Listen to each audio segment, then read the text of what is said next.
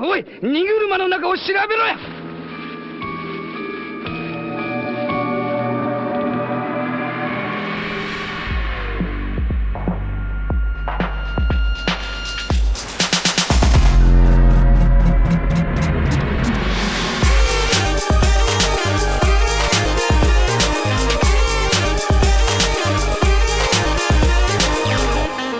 Ahoj, já jsem Standa Biller a dneska spolu umřeme na vysokých školách, tedy po školkách, základních školách a středních školách. Zatímco absolvování vysoké školy má člověku zajistit vedle vzdělání také takzvané lepší uplatnění na trhu práce a tedy také lepší peníze, což je pravda a všechny statistiky to potvrzují bez ohledu na to, jakou školu vystudujete.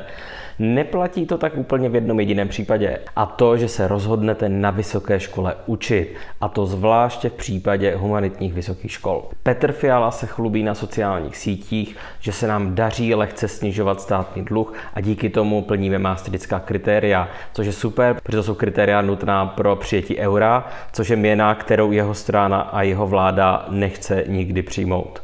Takže je celé to šetření k ničemu.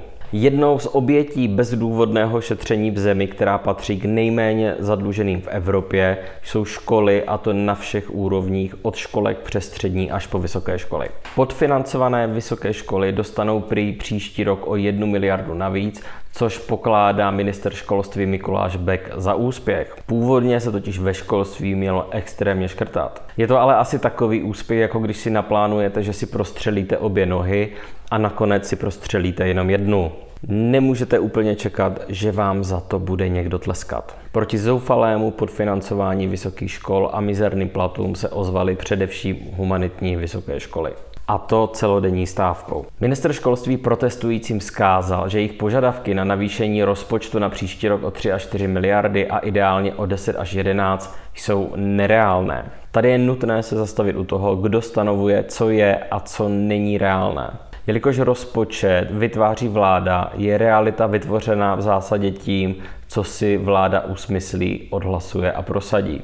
Vláda se v tomto kontextu v případě škol rozhodla nedělat nic. V kontextu ničeho je pak skutečně nereálné v podstatě úplně všechno. Že je vysoké školství podfinancované, se ví dlouho, a že to stávkou skončilo zrovna letos, určitě není náhoda. Všechny v zemi drtí inflace, která příjmy bezmála všech ořezala bezprecedentním způsobem.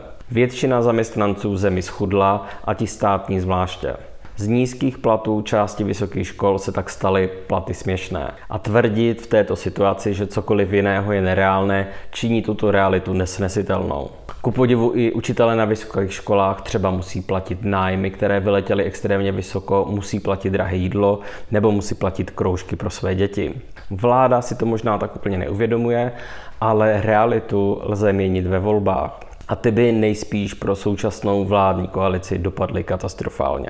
Taková už je holt realita, kterou si vláda sama vytvořila.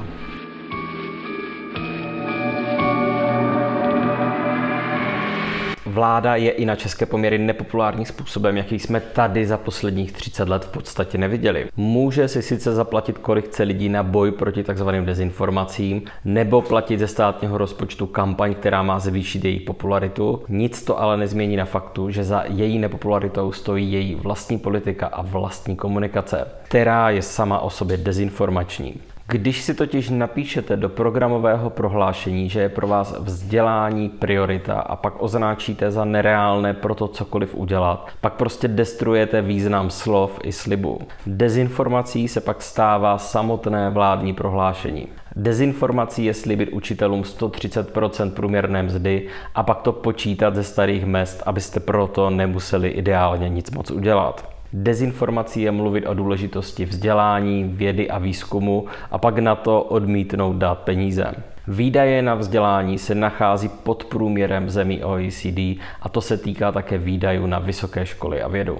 Pod tímto průměrem jsme dlouhodobě, přičemž v posledních letech neustále klesá poměr prostředků vůči HDP, které směřují do školství, a to včetně školství vysokého. A tento poměr padá od nástupu vlády Petra Fialy. Že tomu tak je prostě rozhodnutí vlády. České vysoké školy ve všech měřitelných aspektech za Evropou i světem zaostávají a na tom se s klesajícím rozpočtem nezmění vůbec nic. Taková je realita, kterou utváří vláda a cokoliv jiného za této situace je nereálné.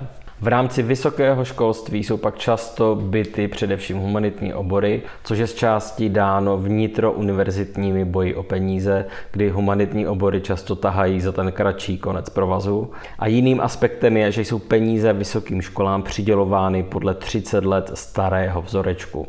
A ten s dnešní realitou nemá společného vůbec nic. Podle tohoto vzorce je prý studium na humanitních oborech 2x až 3x levnější než na těch přírodovědných. A podle toho pak školy dostávají na studenty peníze. To, že je to levnější, znamená, že učitelé za stejnou práci dostanou méně peněz, což pak zase zpětně potvrzuje tvrzení, že je to levnější. Takto se konstruuje realita.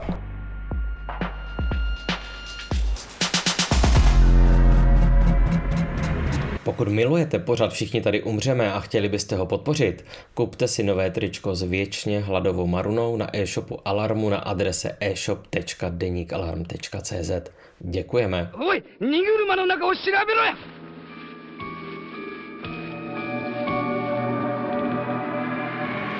To také znamená, že třeba nemáme a nebudeme mít špičkové humanitní vědy, což se projevuje třeba tak, že český stát o fungování české společnosti neví v podstatě vůbec nic. Problém také je, že tohle povětšinou nelze nikam outsourcovat. Zatímco o lidském mozku si můžete přečíst třeba skvělé studie vědců z Číny nebo z Francie, protože lidský mozek je víceméně všude stejný, totéž už tak neplatí o dalších oborech. Českou společností se třeba dánští nebo američtí sociologové nebo politologové povětšinou nezabývají. O češtinu pečují také domácí katedry, totéž platí o historii a takto by se dalo velmi dlouho pokračovat. Realita je prostě taková, že českým politikům je česká společnost, kultura a dějiny jedno. Čím dál větší záhadou ale pro mě je, proč přesně existuje český stát. Jaký a pro koho to má přesně benefit? Samozřejmě krom hrstky oligarchů. Skoro to vypadá, jako by český stát na všech úrovních od základního přes střední po vysoké školství sledoval jako jakýsi prapodivný cíl, a to vyhladit českou společnost, kulturu i vzdělanost. O všechno z toho nejspíš nejvíce pečovalo Rakousko-Uhersko, které jsme považovali za žalář národů. Ten jsme rozbili a nahradili jsme ho vlastním pracovním táborem. Možná by pak bylo lepší i ministerstvo školství přejmenovat na ministerstvo pracovních táborů. Ostatně i studovat na českých vysokých školách je docela za trest. O tom svědčí třeba to, že čeští vysokoškoláci pracují při studiu prakticky nejvíce v Evropě. Největší část svého rozpočtu pak utratí za nezbytné věci, jako je bydlení, strava a cestování. Celkem přes 80%, zatímco evropský průměr je 65%.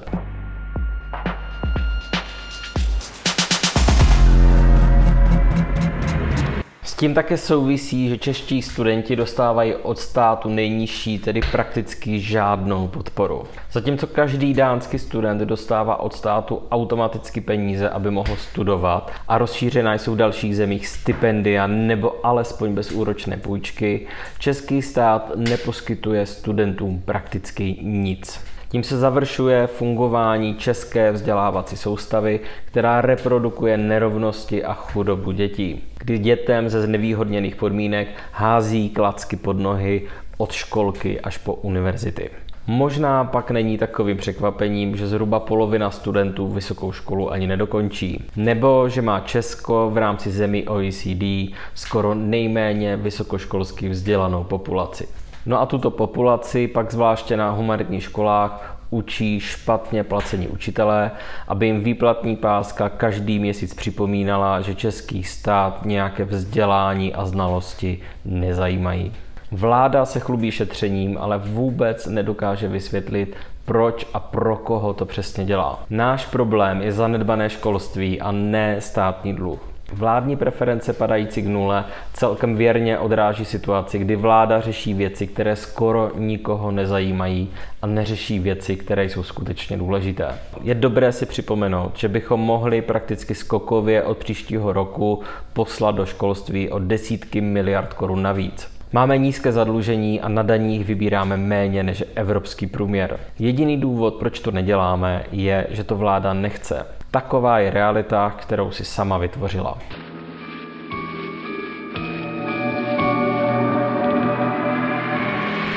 Ve vládním prohlášení se o vzdělávání píše, cituju, budoucnost naší země závisí na vzdělání našich dětí. Vzdělávací systém musí využít potenciál kvalitních učitelů, musí vytvořit prostor pro rozvoj znalostí, dovedností a kompetencí žáků a studentů, a to vše v moderním obsahu a prostředí.